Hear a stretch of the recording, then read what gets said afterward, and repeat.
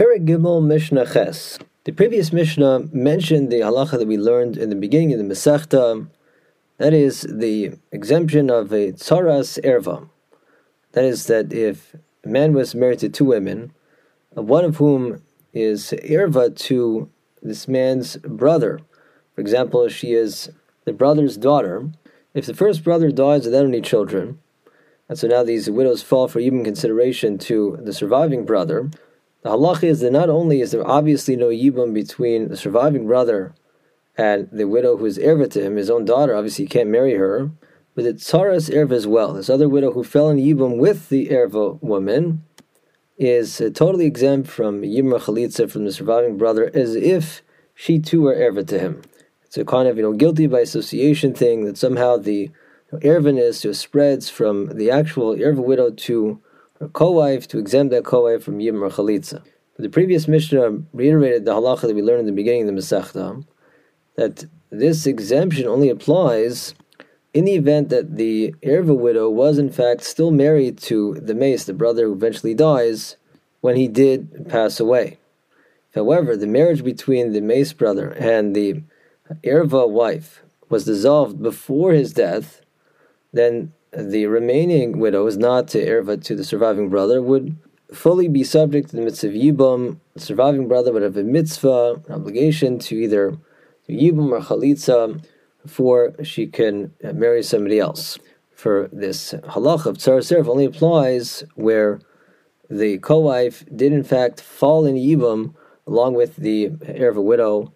That is, they're still married to this man up until the moment of his death. This Mishnah makes the following point: V'kulan shahayu bahen kiddushin o gerushin b'safek. The event that we have, let's call them Reuven and Shimon. And Reuven was married to one woman, Shprinza, who is not related, not erva of Shimon.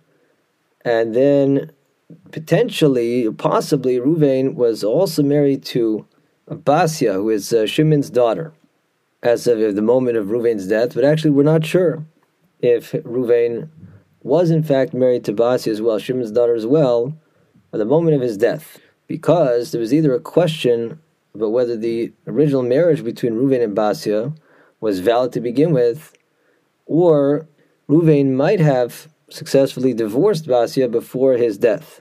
So what is the halach in such a case? The Mishnah rules are Ve'elu tzaras choltzos v'lo misyavmos. The widow that Reuven definitely was married to at the time of his death, who was not erva to Shimon, who we're calling Shprinza, she will need chalitza from Shimon before she can marry somebody else, but at the same time, Shimon cannot marry her through yibum. She needs to be released through chalitza because of the possibility that she didn't fall in yibum to Shimon as tzara of his erva, tzara of Basa, because maybe Reuven wasn't married to Basa at the time he died.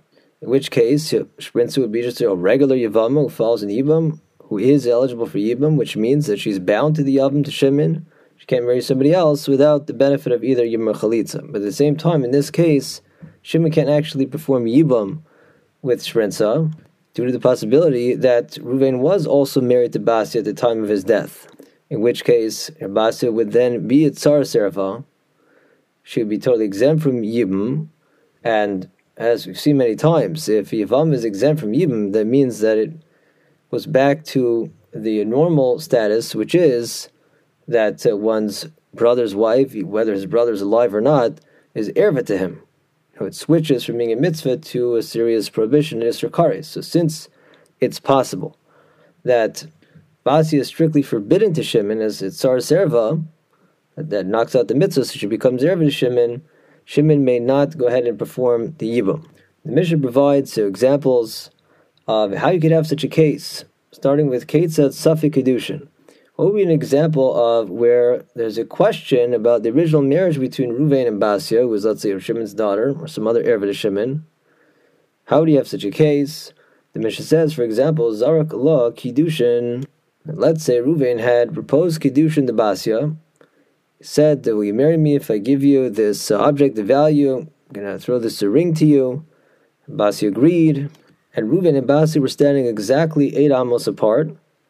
He threw the ring, and it landed somewhere around the line that's equidistant to the two, meaning 4 amos from both of them. And so it's Safik Karav Lo, Safik Karav La. It was unclear whether it landed closer to him within his 4 amos, or closer to her within her Basia's 4 amos. If it did, then she would have become a Kudeshes to him.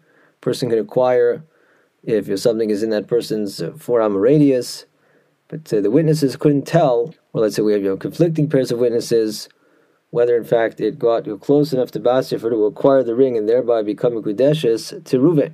Zehu Safik Kedushin. This would be a case where, we have a halachic uncertainty as to whether Reuven and Basia actually got married, and as a result we have the ruling above that upon Reuven's death, Shimon would release the definite widow Shprinza, who is not ever to Shimon, with Chalitza, but he can't perform the Yibum with her as explained above. And the Mishnah says Safik Gerushin would be an example of a questionable divorce. We could just do a similar case as described above, where Reuven definitely married Basia, but then subsequently had attempted to divorce her by throwing a get towards her. But once again, it was unclear as to whether it landed close enough to her for that to affect divorce. Did it actually land within her 4 amos?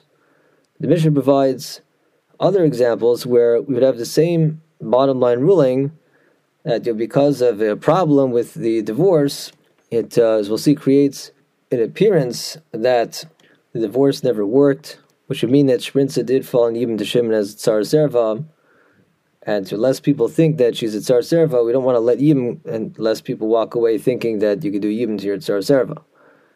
The examples here are as follows. These are all examples where the get is kosher on the biblical level, but not on the rabbinic level. For example, Kosav Biksav Yodo Ve'ina Lavedim. Say the husband himself wrote the get for Basia, but no witnesses signed on it. Or Yesh Lavedim Ve'im Bozman. Witnesses signed on the get, but it wasn't dated.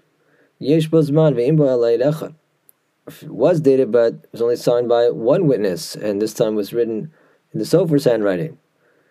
All these cases, on the biblical level, it's a kosher get, but not on the rabbinic level. Zehu Safik Gerushin, these two would be considered Safik Gerushin, meaning not in the sense that we're not sure if the divorce occurred. We actually are certain that this was a valid divorce on the biblical level, and thus on the biblical level, Shprinza falls in Yibum, she's eligible for Yibum, because Basia was no longer married to Reuven at the time of his death. But since there was a problem with the get, people might have the impression that it wasn't a valid divorce, and so if we would actually greenlight Yibum, people may walk away with the terribly mistaken impression that you could do Yibum to Tsar Serva. They'll think, oh look, there was a problem with the divorce, that means that Reuven was still married to Basia at the time of his death, so Shprinza was Tsar Serva at the time of Reuven's death, and yet the rabbis permitted Yibum, so I guess you do Yibum to your Tsar Serva, and that of course would be a terrible mistake. And therefore the Rabbanan said that in practice, we don't allow Yibum in this case, rather Shprinza is released through Chalitza.